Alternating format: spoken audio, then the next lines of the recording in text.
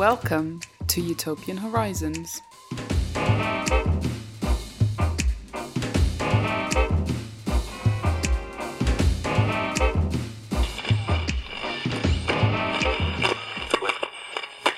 Hello and welcome to Utopian Horizons, a podcast where I cover a different utopia, dystopia, utopian thinker or movement in each episode. It has been a while since I've done a person, an individual. I always say it in the introduction that I want to cover utopian thinkers, but I think I've only done one person actually, which was Louise Michel, who was involved in the Paris Commune. That episode's way back near the beginning if you want to hear that. But anyway, this one is about Buckminster Fuller, who is someone I've been talking about doing an episode on for a while, someone I think is really interesting, kind of hard person to describe, like a inventor, sometimes a philosopher, I suppose you could say. Somebody with a lot of talents anyway, who did a lot of interesting things. Joining me to talk about him will be Stuart McMillan, who's a cartoonist who creates long-form comics, and Buckminster Fuller is somebody he's also interested in, and he's done a couple of comics on. So yeah, he knows a lot about Buckminster Fuller. So yeah, he's a great person to come on and talk about him. If this episode sounds a bit different to others, by the way, I'm in England at the moment visiting family and stuff, so I'm not recording where I normally record. I've got the same microphone I brought with me, so should still be decent sound quality and stuff. But yeah, just to say if it sounds a bit different or whatever, that's why. One very quick thing I wanted to mention at the risk of killing my brand. As some people seem to be under the impression that like I'm intelligent and have really serious interests and stuff. But I have recently started doing another podcast with a couple of friends, which is about wrestling. Just to say to any of you who have no interest in that, don't worry, it doesn't take any time out of this podcast. I don't do any of the work. I don't do any of the social media. I don't do the editing. I don't host it. So it's not going to affect this podcast in any way. It doesn't take any significant time for me to do or anything. So, but yeah, if you are into that, then it's called 5 Stars in the Tokyo Dome. And it's a podcast where we're working our way through every 5-star rated match in wrestling history, and yeah, I think it's fun if you're into that kind of thing. So you can just search for that wherever you listen to podcasts, and you should be able to find it. So yeah, that out of the way, and hopefully none of you have like unsubscribed after hearing that I have an interest in wrestling. Then we'll move on with this episode. Anyway, I think that's enough on that. I think now it's just best to get onto the conversation with Stuart so that you can hear and exactly who Buckminster Fuller was and find out why I consider, and many other people consider him to be a utopian. So on to my conversation with Stuart. Joining me now is Stuart McMillan. Stuart is a comic book creator who creates long form comics on social issues. Thank you very much for joining me, Stuart. Yeah, thanks for having me, Paul. So I found out about Stuart from somebody on Twitter. I'm sorry, I can't remember who it is, but I think I was talking about Buckminster Fuller, and they sort of pointed me towards Stuart and said, "Hey, look, Stuart has done some comics on Buckminster Fuller," and I thought, yeah, he'd be a good person. I've been looking for someone for a while to talk about Buckminster Fuller, and I thought, yeah, that'd be a good person to come and talk on about it. So I wanted to ask you first of all. Obviously, I've been on your site and I've seen the comics you've done about Buckminster Fuller. stuartmcmillan.com for anybody who wants to go have a look at that. So I wanted to ask you, so first of all, could you explain briefly who Buckminster Fuller is for listeners who have no idea? And could you tell me how you discovered him and why you were interested in him and wanted to do comics about him?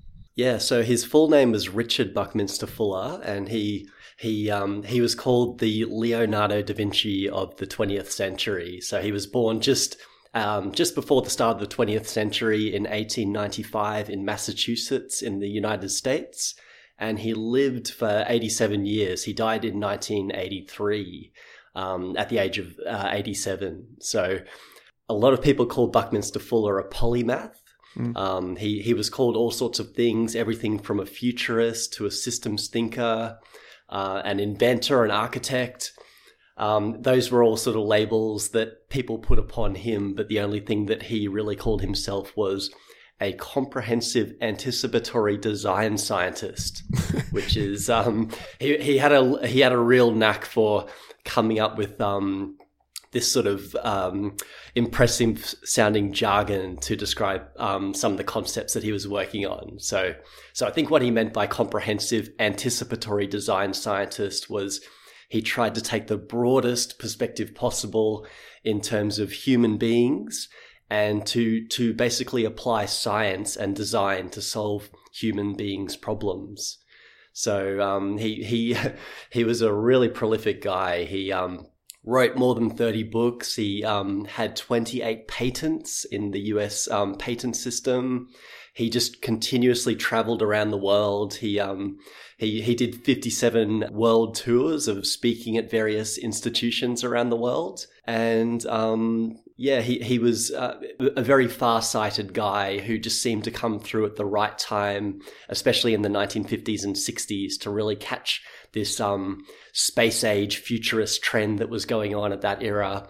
One of the things that people know him most for is actually popularizing the term spaceship Earth as something to describe the planet that we live on. Yeah, it's another one of his little, like you said, he's got lots of little like terms and phrases that he likes to come up with. I think he was quite into the idea of like language sort of defining how you can think and the approach you take. So yeah, I guess Spaceship Earth was his whole thing of, relevant now in a sense of like thinking of the Earth as a thing that we're all on and need to be conscious of maintaining. We were born onto this planet that had a whole system of resources on it. I guess sort of seeing it similar to a spaceship, which is supplied with resources, but the astronauts on board the spaceship also, as well as needing to conserve their resources, they generate waste, which needs to be dealt with by the spaceship. So with some of these terms that he used, he used these very imaginative terms that would allow people to see everyday things in a new way. So, for example, one of the things that he mentioned is that he saw that human beings that we were supplying ourselves with resources from Earth's saving account. And he thought that by using things like fossil fuels, like coal and oil, to power ourselves.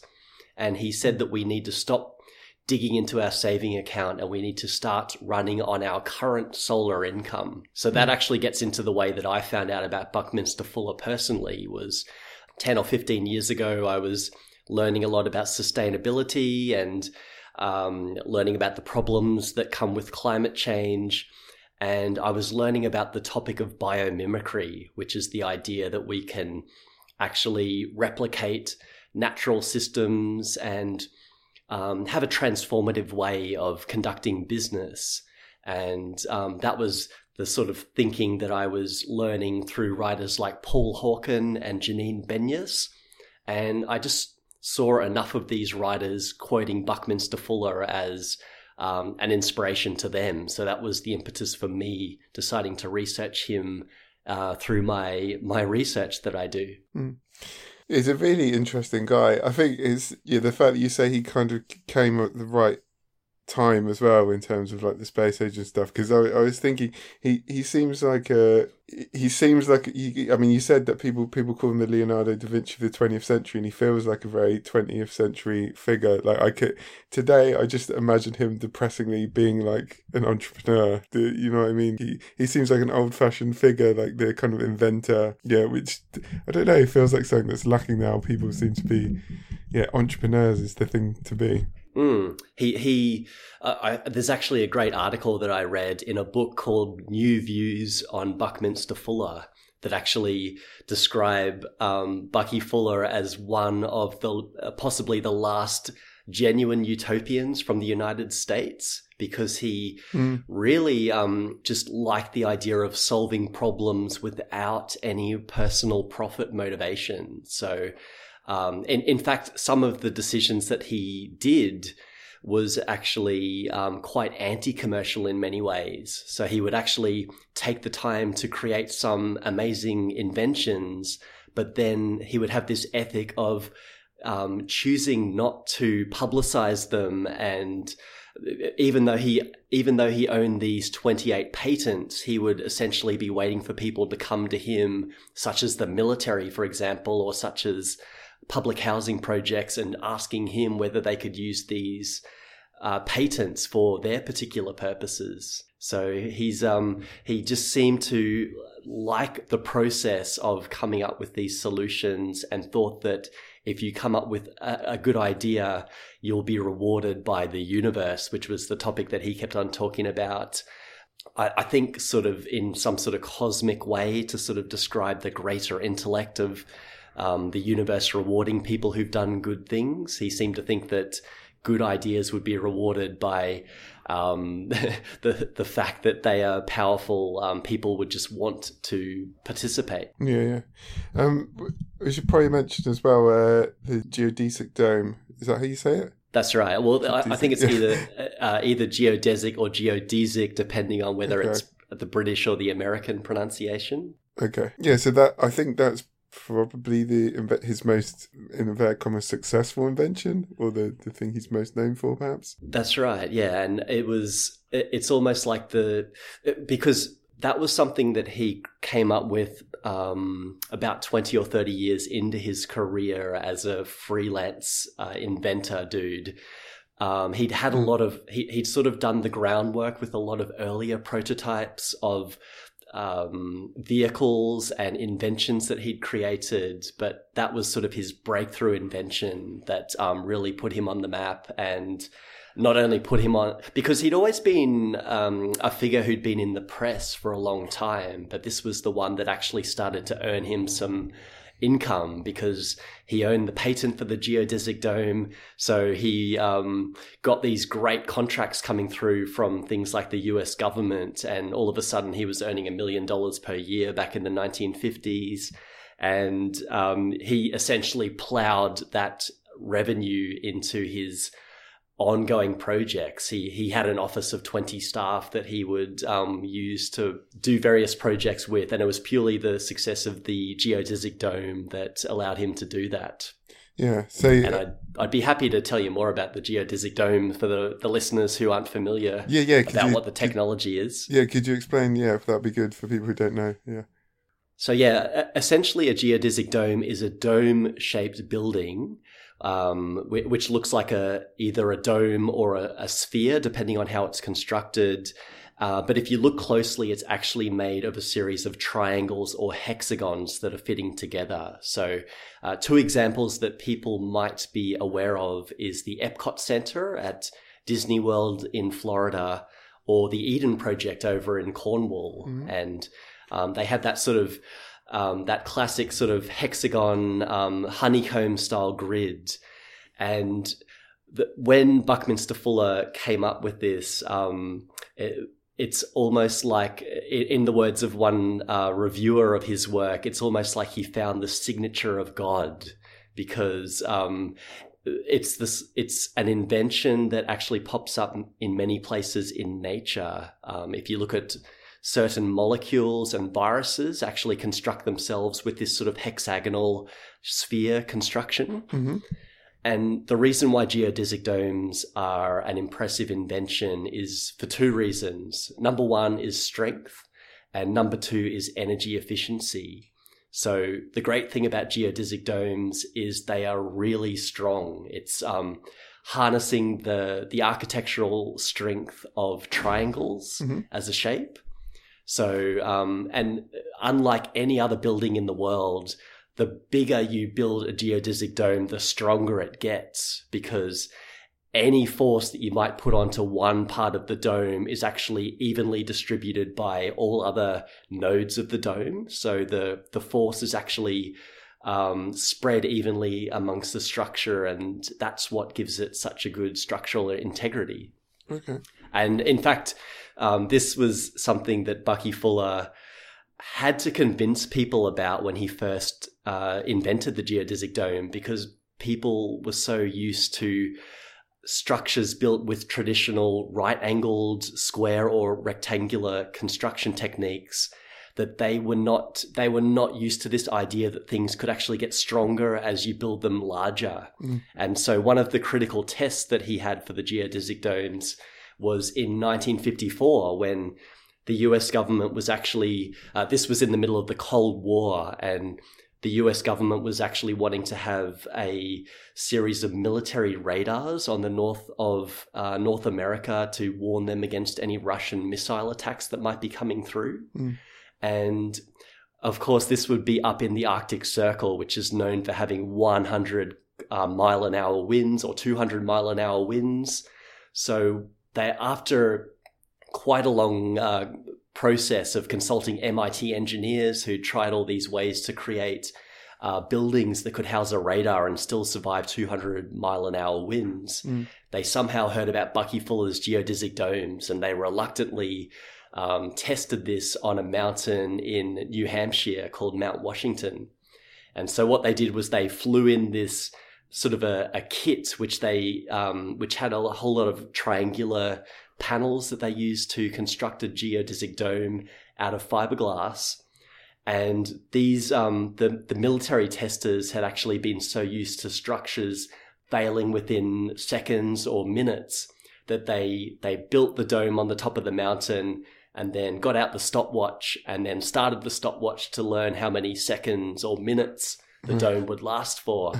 And what actually happened was the dome stayed up for hours, and even the next day it was up. It had survived 100 mile an hour winds, and they tried all these force load tests on the structure, including actually pulling on it with a crane, and it got to the point where the crane was failing and the dome was staying still. And then eventually the dome stayed there for 2 years until the designers just decided to dismantle it 2 years later, when it was clear that it was an indestructible object. And as well as being strong, the dome shape of the geodesic dome would just naturally shed any snow or ice that might be developed on it. So this was what they called a radome, and it was a dome that housed a radar. And this was actually, once this was demonstrated, because Bucky Fuller owned the patent to geodesic domes, he started receiving all sorts of orders from military and civilian applications, and he started receiving $1 million of royalties every year. So that's the structural benefit of geodesic domes. But the other benefit of geodesic domes is that it's a way to enclose the most volume with the least surface area. So a benefit of enclosing the most volume with the smallest surface area is it's great for energy efficiency. And the way that I like to explain this to people is, just imagine if you had this 20-litre cauldron of soup on a stovetop in front of you, and just imagine if you had another 20 litres of soup, but you'd actually divided that out into 50 different bowls that were sitting on a countertop. Now, you can imagine that if you tipped the soup out into a whole lot of different bowls, they would actually cool down much quicker than a large cauldron, which only was losing heat around the edges of it. So that's one of the reasons why, because if you have a smaller surface area, you'll either keep your coolness or you'll keep your warmth inside with the least amount of leakage. Okay, cool. Yeah, because I'm not very good on the maths and stuff of geodesic domes, so I'm glad you're there to explain it for me. So we've already kind of touched on this a little bit, but the reason I'm interested in Buckminster Fuller, unsurprisingly, given the subject of the podcast, is I think of him as a utopian. So, and you've already mentioned a quote there where he was referred to as the last American utopian. So, yeah, I went to ask, would you agree with that? And in what way do you think of him as a utopian? Like, what about his perspective would you think of as utopian? Yeah, well, I think it's interesting to just talk about the way that Bucky Fuller got to be the way that he was, because he had a very pivotal moment when he was 33 years old that really influenced the way that he behaved for the final 56 years of his life. So as a young man, as a boy, he grew up in quite a privileged household in Massachusetts and got a good quality education. And then from that point onwards, he he had a variety of different jobs that worked out to differing levels of success, including he was in the Navy for a while and had officer training within the Navy. But a downside was he got into a business which ultimately failed. And he had a daughter who died from spinal meningitis after she had a very sickly childhood and died at the age of 4, which really distressed him. So basically he had this moment in 1927 where he really, the way that he put it was he actually considered committing suicide because he wondered whether his family whether they would be better without him and just having his insurance check to look after themselves. Yeah. And then the way that he describes it is that he actually, he went to a lakeside and considered committing suicide. And then this voice spoke to him and told him, "You do not have the right to eliminate yourself. You need to be serving the interests of humanity." And it was from that point onwards, he basically decided to use his efforts, as you say, sort of in a utopian way to try and... The way that he put it is he set himself a mission for how to make the world work for 100% of humanity in the shortest possible time through spontaneous cooperation without ecological damage or disadvantage to anyone. So that's quite a mission to...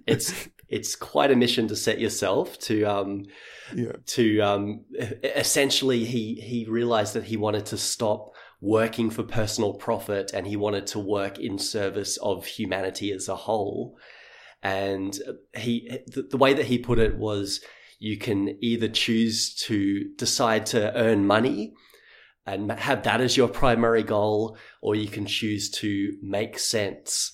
And so what he meant by that is if you choose to make money as your primary goal, you're motivated by bad motivations and you'll probably fail. But if you choose to do things that will benefit humanity, the money will somehow follow you. And I guess that's how his life worked out. By dedicating himself to the bigger problems, he seemed to have these opportunities that came to him from people who wanted his help, and he was able to do things like design housing and design inventions that led us to hopefully a better world today, I'd say. Yeah, he's somebody who I think in some ways ahead of his time in the way that he has a very global perspective. Like he always thinks of things in the global terms. He thinks of like you said, he thinks of the whole of humanity. He thinks in the long term about things like sustainability is really... I don't know how often he used the word sustainability, but certainly if you're looking at what he's talking about in terms of, like he always wants to use resources as efficiently as possible. He wants it to apply to everyone. He knows it has to be global. And I think this is really, it feels very contemporary sort of now. Yeah, I think he might have come before the word sustainability was in vogue, but in the 1930s, he used the word ecology in his publications, and that would have been well and truly ahead of what most people were familiar with, because I don't think the word ecology entered the general lingo until the 1960s or the 1970s, when the sort of hippie movement was coming through. And you're right that he essentially was a very early systems thinker, and he thought that the way that he put it was we would have a design science revolution to solve humanity's problems. And even from the very beginning, straight after he had this almost suicidal experience where he decided that he could either sink or think, the way is what he put it as. He could either sink in the water of Lake Michigan or he could start to think. He started thinking about how we could use energy and how we could use water and all sorts of resources in the most efficient way. And I think he would have been very ahead of what many people would have even been considering. So, for example, the bathroom that he designed in the 1930s, he drew upon his experience in the United States Navy and realized that he was thinking back to when he was in the Navy, and he'd see some of the naval engineers who were just totally covered in grease coming up onto the deck of the ship during a rainstorm, and somehow the high pressure mist that was coming off the ocean spray would just start to melt all the grease off the bodies of the workers.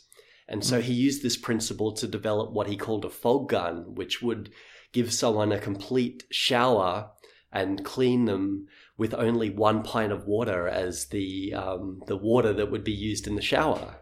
So this was really ahead of its time. He was talking about solar power in the 1930s.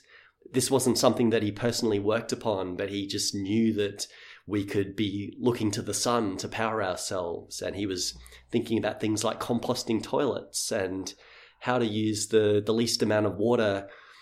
He talked about this concept called ephemeralization, which was how we can use the least amount of resources to still get the same ultimate result from our activities. Yeah, I think another really important element of that is what you've already said about him his goal here is never profit, because for all of these inventions, it's always important to him that they were cheap, basically, because if these inventions weren't available or applicable to all of humanity, then for him they're kind of worthless.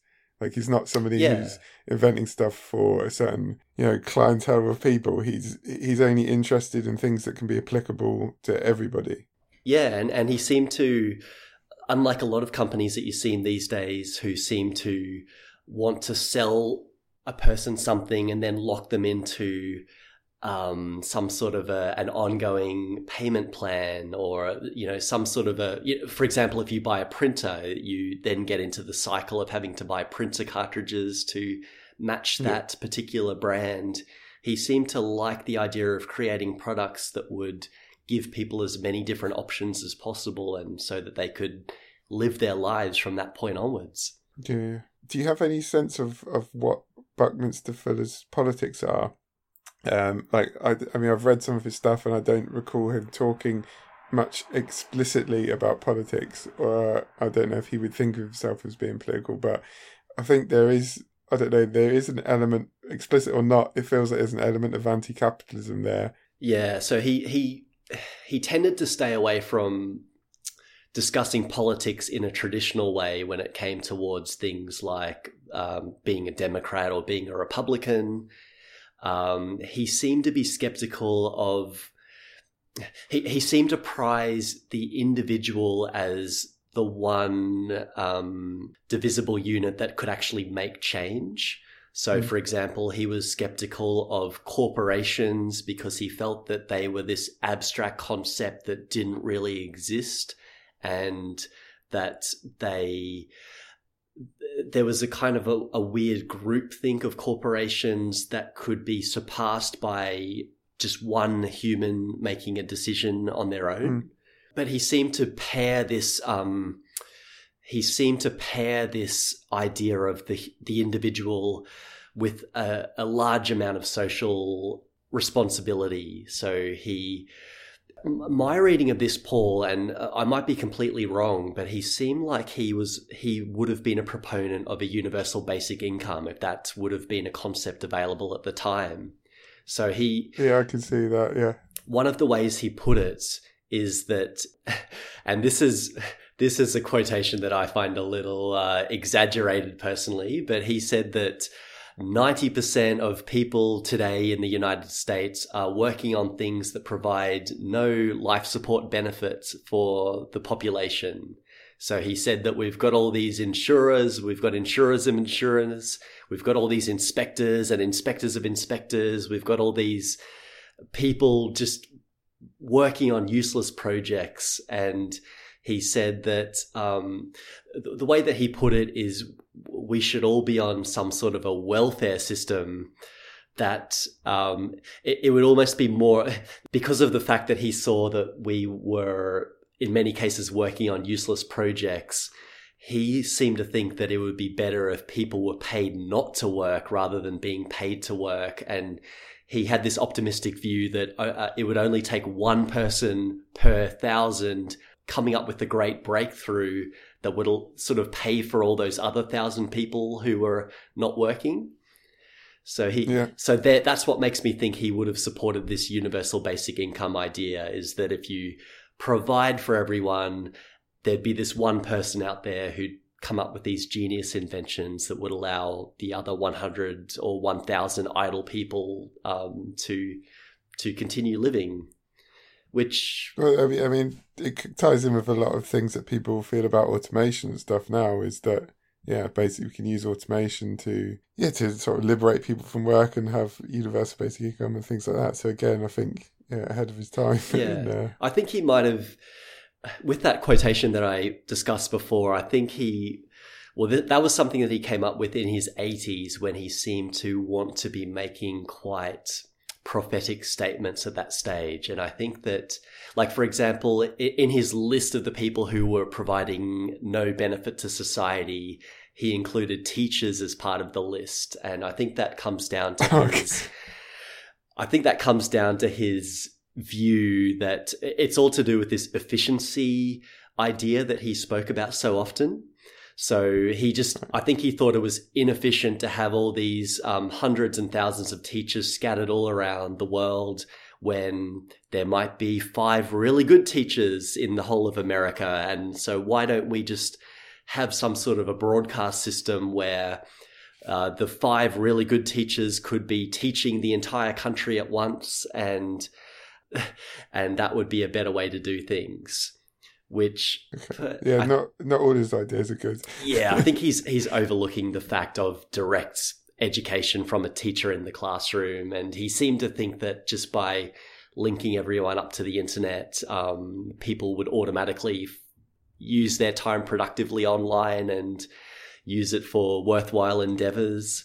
I think it's because he was such a high-minded person who spent all of his time on high-minded endeavors that he just didn't imagine that someone would sit on the couch and play video games or watch videos and sort of waste their time in that way. Yeah, or have the talent for like everything, which he seemed to naturally have. Yeah. Like, I feel like he basically could self-teach himself anything he wanted. So exactly, or give the impression that he could anyway. And just another benefit that he had as well was he tended to be awake for 20 hours a day for a lot of his life. He was renowned for only sleeping for about 4 hours per day.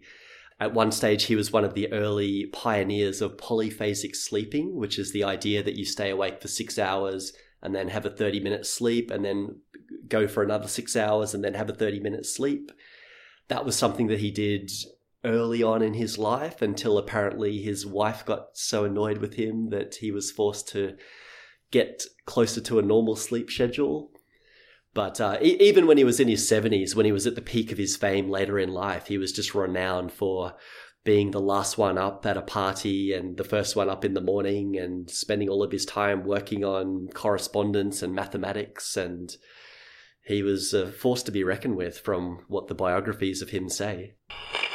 Hello, it's me again. Just jumping in briefly to say that if you have been enjoying this episode and the podcast in general, and you'd like to help to support me to continue doing this, you can do so at patreon.com/Utopian Horizons, where if you sign up to support me, you'll get access to a whole load of bonus episodes that I've produced for Patreon subscribers and continue to produce.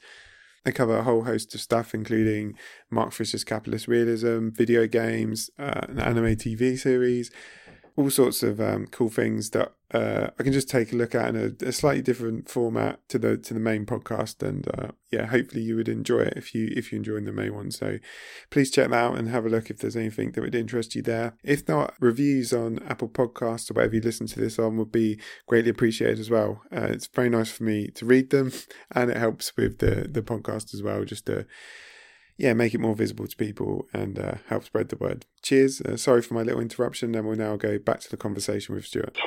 Okay, well, seeing as you've written a comic about specifically one of his ideas, which is his idea of energy slaves, could you explain like what that is and how that relates to his ideas on energy? Yeah, so this is just an extension of Bucky imagining the entire sweep of human history and seeing what a remarkable world that we live in at the moment. It's actually worth mentioning that Bucky Fuller, because he was born in 1895, his life very much mirrored the rise of fossil fuels in human experience. So, for example, when he was born, the primary transportation that people would have been walking around or horse and carriage. And then he lived through this rise of petrol-powered cars, and he lived through aeroplanes coming into the skies for the first time, and then becoming a common occurrence that people could take plane trips later on in his life. And he lived through the space age as well. So he was a great chronicler of what seemed like an everyday experience to someone born in the 1960s was actually so amazing for someone of his age who had grown up with quite limited technology. So what I did in my comic, and people can visit this comic by going to energyslaves.com, is I talk about Buckminster Fuller. I had this scenario where Buckminster Fuller's in a traffic jam and he's sort of looking at all the cars around him, which are just sort of idling in the traffic jam. And he's thinking about all of the 100 horsepower engines in the cars around him and how all the fossil fuel energy of those cars is just really being wasted. And then in my comic, and this is something that's based upon Bucky Fuller's own writing, Bucky Fuller wondered why people are still using this term horsepower when we're mostly unfamiliar with horsepower in our day-to-day lives. So he realized that we can actually take any unit of energy, and this is something that the listeners to this podcast can just look around at the moment and see the light bulbs that are on, see the cars that are driving down the streets, just any energy that we have in our lives. We can actually imagine the human energy equivalent that those tasks require. So, for example, I'm in my room at the moment in my art studio, and I've got a light bulb on, I've got my computer on, and I can imagine an imaginary person in the corner of my room running on a treadmill to provide the energy that's powering this computer and this lighting system at the moment. So that's something that Buckminster Fuller did. He tried to calculate the imaginary workers that keep our everyday lives running. So, for example, he started to calculate the amount of imaginary workers that it would take to generate the energy that we put into our cars every time that we fill up the petrol tank. And the amazing statistic is that if you fill up your car with petrol, the amount of energy in the tank would take 900 years of human effort to produce. So another way to look at that is if you were to get an everyday person like you, Paul, if we were to get you and put you on a treadmill for 8 hours a day, 250 days a year, the amount of energy that you would be able to expend with your own body, Paul, is only the equivalent of 14 liters of petrol or 14 liters of gasoline in the American terminology. So that's what I depict in my comic. I show all of these everyday occurrences, such as someone driving a car down the street, someone going to the shops and buying some food. I want the everyday experiences to seem strange and super normal in the way that I draw the comic. And I point out that even taking a plane trip from the USA to the United Kingdom, that single plane trip uses more energy than any of us could generate with our bodies across our entire lifetime. And in fact, the amount of energy in that single plane trip is actually more than the entire human civilization used during the entirety of the Stone Age. So it's just amazing what we do with our day-to-day lives that is purely reliant on fossil fuel energy. And the point that I make towards the end of the comic, which is something that Buckminster Fuller raised through his writing, is just wondering where our future energy slaves are going to come from, and wondering and hoping that while we have the energy slaves available to us at the moment, that we wisely invest them and start building systems like renewable energy systems that will actually be able to power us after all of the fossil fuels have gone. Yeah, this is really important as well now, because if we are to transfer, move to renewables and create more sustainable, like it will take the energy that we have to do it with now will have to be from fossil fuel energy. So it's really important that we use those energy slaves in Buckminster Fuller terms, like while we still can, because there's going to come a point where it's too late to do that. Yeah, because there's a lot of embodied energy that goes into a wind turbine, because we need to dig up the iron ore from the ground and then turn it into steel, and we need to transport the wind turbine to where it's going to be located. Precisely, and all of those things, they do pay off. I think it's about a 10-year payoff period for a wind turbine, but we just need to, as I say in the comic, we need to be investing it wisely now, so that once the fossil fuel energy slaves go away, we've got this replacement system there, which is using the current solar income of the sun to power ourselves. And this Energy Slaves comic that I produced it's kind of a companion piece to an earlier comic that I'd produced called Peak Oil. And that's about the US geologist M. King Hubbard, who did a lot of work to look at the finite fossil fuels that we have, in particular the finite petroleum that we have. So if anyone wants to read the Energy Slaves comic, I encourage them to look at my Peak Oil comic as well. I think this something he's really good at is like, this is like the spaceship Earth term as well. He's really good at just taking something like the idea of horsepower and then just changing the concept slightly to like kind of transform the way that you look at something. Yeah, I think it's an imaginative way of looking at it. And it's one of those things, because I don't know if you know this, but Bucky Fuller kept every single letter that he ever wrote. He kept every single letter that he received.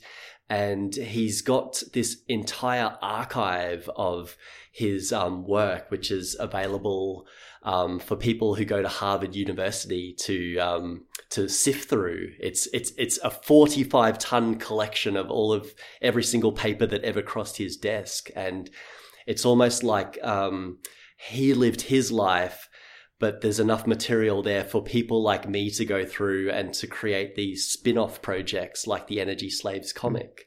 So I guess instead of drawing a comic about his Dymaxion vehicle or his geodesic dome, I decided to look at this Energy Slaves concept, which was one of his lesser known topics, until I decided to draw my comic. Sure. You just mentioned the Dymaxion stuff. Could you talk a bit about the Dymaxion houses and vehicles and the kind of principles behind them? Because I think this again ties into kind of how he worked as an inventor, or like what his kind of priorities were. So Dymaxion was basically a brand name that Buckminster Fuller used for all of the products that he created during the 1930s through until his death. So there was everything from the Dymaxion map, which was a new way of projecting the Earth onto a triangular-based map, through to some of the more well-known inventions like the Dymaxion vehicle, which was a 3-wheeled car that he tried to produce in the mid-1930s. And all of these products were part of his way of trying to use design science to create these products that would allow people to live their lives in a better and more energy efficient way. And if anyone hasn't seen the Dymaxion car, I encourage them to look at a photograph of it, because compared to the boxy Model T Ford style cars that were being produced in the 1930s, this was a really streamlined vehicle that it sort of looks a little bit like a porpoise or a little bit like a fish. And it had these 3 wheels. It had the 2 wheels at the front that were providing the drive, which was really unusual for its time. And it had a single wheel at the back that was being used for the steering. And Bucky Fuller, this was a good way of proving the way that he was using efficiency to solve his problems. He was using a standard Ford engine that he just pulled from a 1930s Model B Ford.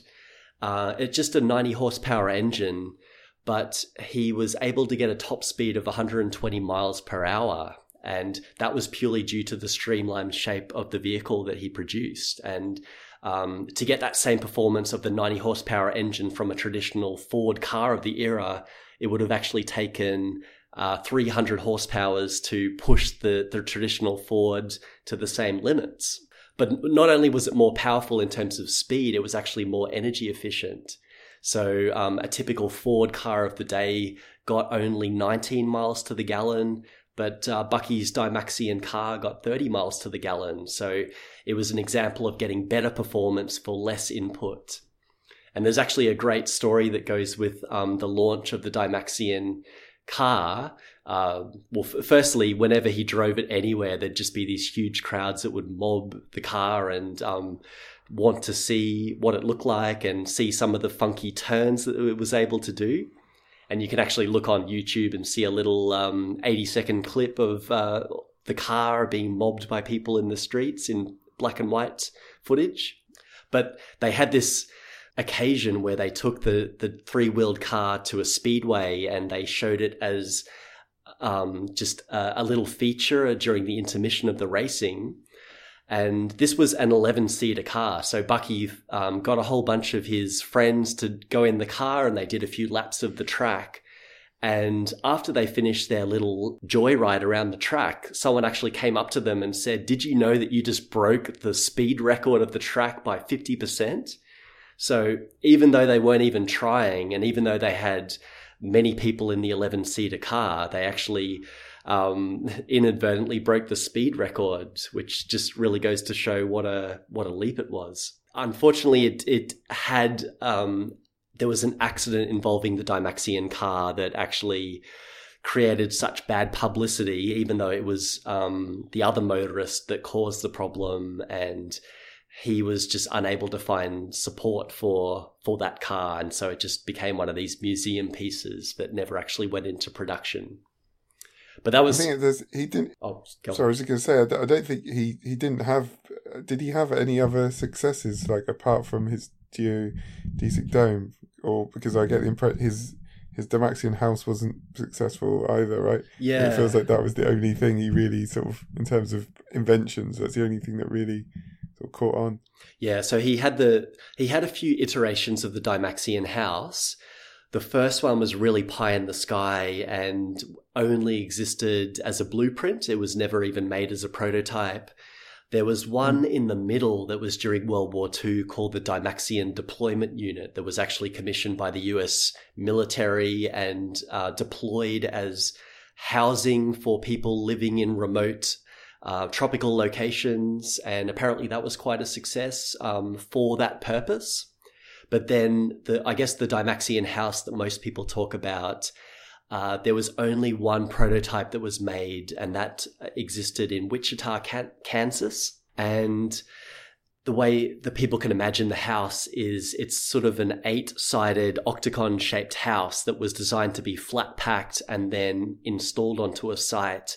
And this could have been, in Bucky Fuller's idea, mass deployed around the country as an example of a house that would cost roughly the same amount as a motor car would. But there was just something about Bucky felt that it wasn't actually ready to be deployed, whereas the business interests were really pushing him to get something out the door that was not quite what he was happy with. And he essentially walked away from that project and probably burnt a lot of commercial bridges by leading people down the path and then deciding to walk away. Despite mass interest, there were all these people who were sending him checks in the mail because they wanted to own one of his houses. But he says that after he walked away with that one, apparently that very night he sort of went down and started working on the geodesic dome, and the maths kind of came together for the geodesic dome after the failure of the Dymaxion house. Whether that's really true or not, I mean, there's a lot of myth making that goes on with Buckminster Fuller, but it is true that one thing did follow the other, and he did have a big hit with the geodesic domes. Yeah, but again, people can see the same sort of principles emerging there, like the efficiency, the idea that it would be flat packed, so it would be cheap, so it would be available to lots of people. So yeah, again, this is all stuff that he's thinking about with his inventions.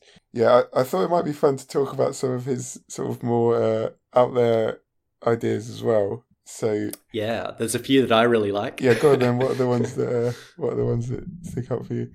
Yeah, so one of my favorites, and it's almost one of those things that's so outlandish that people would write it off right away, but it's the kind of thing that would actually could work if we wanted to do it. And that is, he just had all these ideas for how we could use geodesic domes for many things in our life. And one of them was putting a huge geodesic dome over the top of Manhattan. So it would have been a 2-mile diameter dome that would cover mid-Manhattan Island. And the reason why he was talking about this dome is, if you think about it, if you were able to encase the entire city in a dome, there would be much less surface area of all the buildings in the city, and it would be much more efficient to just heat the entirety of the dome rather than heating all of the individual buildings. Yeah. And even though it sounds counterintuitive, the total surface area of a 2-mile dome that would be going over Manhattan would actually be only 1/84th that of all of the current buildings in the city. And I guess that's getting back to the example that I had before about all the individual bowls of soup compared to just one big cauldron. He thought that all of the individual walls and windows and so forth of all the individual buildings are actually 84 times larger than what it would be to have that dome. And apparently, even though you might imagine it would take a huge amount of resources to create this thing, he pointed out that it would actually take less steel than what is in the Queen Mary ship, which might sound really counterintuitive, but this might be a statistic that you're aware of, Paul, but if you just imagine the Eiffel Tower in Paris, did you know that if you were to melt down all of the steel in the Eiffel Tower, or all of the iron in the Eiffel Tower, should I say, it would actually only be 6.5 centimeters in height if you were to cover the base of the Eiffel Tower, which goes to show that that's using engineering techniques like lattice construction is actually really efficient. So you don't necessarily need a lot of material to make some of these mega projects if you design them efficiently. That's a good one. And just sorry, go on. The second and maybe the final of these mega projects that I'll talk about is Bucky Fuller had this idea called Cloud 9, which was essentially a floating city. So essentially this was going to be a huge spherical geodesic dome that would float above the surface of the Earth. And the reason why he came up with this idea was he was, again, similar to the Manhattan Dome idea that I was just talking about. He realized that the larger you make a geodesic dome, the smaller the weight of the dome itself is compared to the weight of the contents of the dome. And getting back to the Eiffel Tower example again, a lot of people don't realize this, but if you were to put a theoretical cylinder all the way around the Eiffel Tower, spanning the diameter of the Eiffel Tower, all the way to the height of the Eiffel Tower, the weight of the air would actually be more than the weight of the metal of the Eiffel Tower. Right. So it sounds unbelievable, but it is true that the Eiffel Tower contains about 7,500 tons of iron, whereas the air inside that cylinder is about 9,500 tons. And that's basically the idea that Bucky Fuller came up with these Cloud 9 structures. He realized that the bigger you make the sphere, the more negligible that weight would be compared to the air inside. And you'd actually have a hot air balloon effect where the warm air inside the sphere would actually be, it would be more buoyant than the neighboring air, and it would float above the ground. This was something that you could either tether to a mountaintop, for example, or you might possibly be able to have it free floating throughout the air and allow people to be tourists on some sort of a free-floating sphere going around the world. Yeah.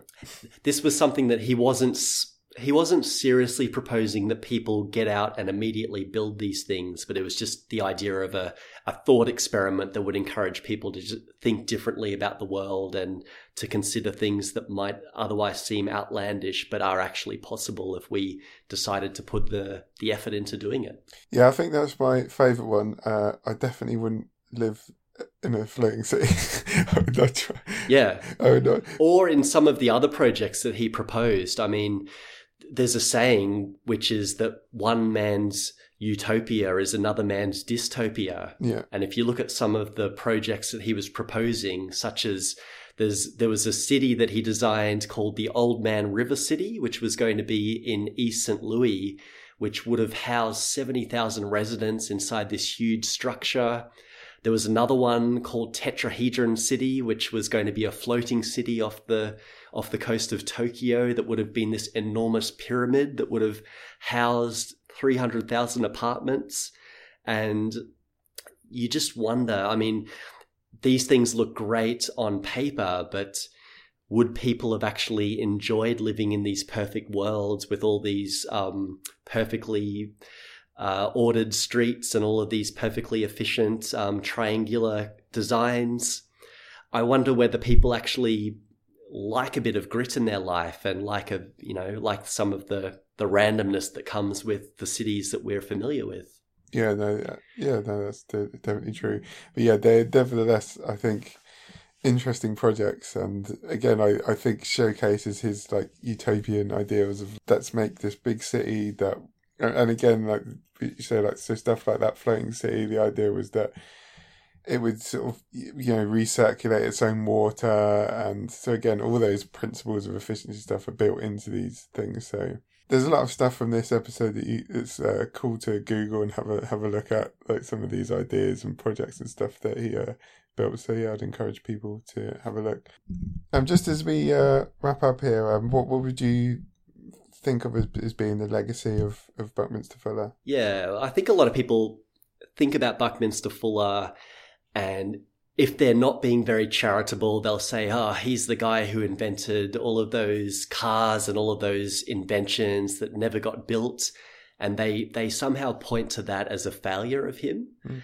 But I think that the best way, the greatest legacy that Bucky Fuller's left on the world is just the inspiration and the out-of-the-box thinking that he provided, which has really, it's inspired a lot of people who are working and designing today. So everyone from Stuart Brand, who created the Whole Earth catalogue back in the early 1970s, to Norman Foster, the architect behind the Gherkin building in London. They were really influenced by just some of the thinking that he had towards the problems that he approached. And I think that is his legacy. It's just the ideas that he provided us with and the way that we can combine an ecological thinking with a technological way of going about things, which were two somewhat contradictory ideas in people's minds back in the 1960s and 70s, which he was able to say, no, we don't need to have either the environment or technology. We can actually have a dual approach that takes both of them into account. Yeah, sure. And any thoughts on where people should go if they wanted to find out more about Bucky? Yeah, no, it's a question that I'm often asked.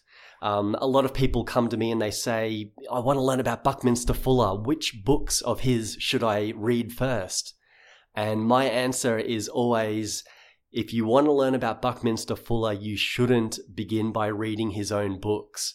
And the reason I say that is even though he came up with so many great ideas, he isn't necessarily the best explainer of his own ideas because he writes in a very jargon-heavy style, often with paragraph-length sentences, and they can be quite frustrating and quite off-putting for new readers who haven't been primed. So I've probably got two recommendations for people who want to begin reading about him. The first is there's a great online article that was originally published in the New Yorker magazine in 1965 by a writer called Kelvin Tompkins. That article is called In the Outlaw Area. So just have a look for that one on the web. And if people want to read a book-length biography of Bucky Fuller, there was a great biography published a little bit after he died in 1989 by a writer called Lloyd Stephen Sidon. And the title of that biography is Buckminster Fuller's Universe, His Life and Work. And that's quite a glowing biography of Bucky Fuller, written by someone who worked closely with Bucky. It might be a good idea to pair that book with another book, which is a little more critical of his work, which was published in 2009 called New Views on R. Buckminster Fuller. So that second book sort of puts a little bit more of a skeptical and a little bit more of a contextual approach to Bucky and his legacy. Where can people find your comics and some of your stuff if they want to check it out? Yeah, so I guess if they've listened to this episode, it's probably best to have a look at my Energy Slaves comic. And just the best way to get there is just to type in energyslaves.com, and that'll just redirect to that part of my website. And when you're on the website, you can click through the menu system and look at all the other topics that I've drawn about, which is everything from environmental issues to energy to classic psychological experiments. I'm in the middle of a project called 25 Arguments Against Billboards, where I'm just pushing back on the idea about billboard advertising as something that we should endure in our everyday life. So yeah, just energyslaves.com is the best way to get there. Cool. Okay. Well, thank you very much, Stuart. It's been fun. Thanks, Paul. That is the end of my conversation with Stuart. I hope you enjoyed it. As always, if you've got any questions or comments or feedback, or you just want to talk to me about something or whatever, you can get in touch with me on utopianhorizonspod@gmail.com. You can tweet me on Twitter @utopianhorizons. There's a Facebook at facebook.com/utopianhorizons, and there's also a Utopian Horizons Discord, which if you just go on the Twitter, you can find the link to that in the pinned tweet. So you can come chat to me there as well. I don't know exactly what I'm going to be doing for the next episode, but I do plan to be doing an episode on Snow Crash in the not too distant future. So I just thought I may as well say now, if you do have, if you've read that book and you had any of your own thoughts on it, then again, send them to any of those addresses, handles that I mentioned there. So yeah, it might be cool to have some stuff to read out on the episode from some of you if you've got any thoughts on it. I think what I might do as well is I haven't started reading it yet, but I've got a book called Economic Science Fictions, which seems like very much my type of thing. I was thinking I might sort of start, it's kind of a collection of essays, so I thought I might start interspersing some of those in as well. I was thinking I might do one on this main feed, then one on the Patreon feed, and alternate like that. But yeah, I have to start reading it first and see if it'll work for that kind of thing. But that's something that might be coming. That is the end of this episode. Thanks for listening, and I'll be back again soon. Cheers. Bye-bye.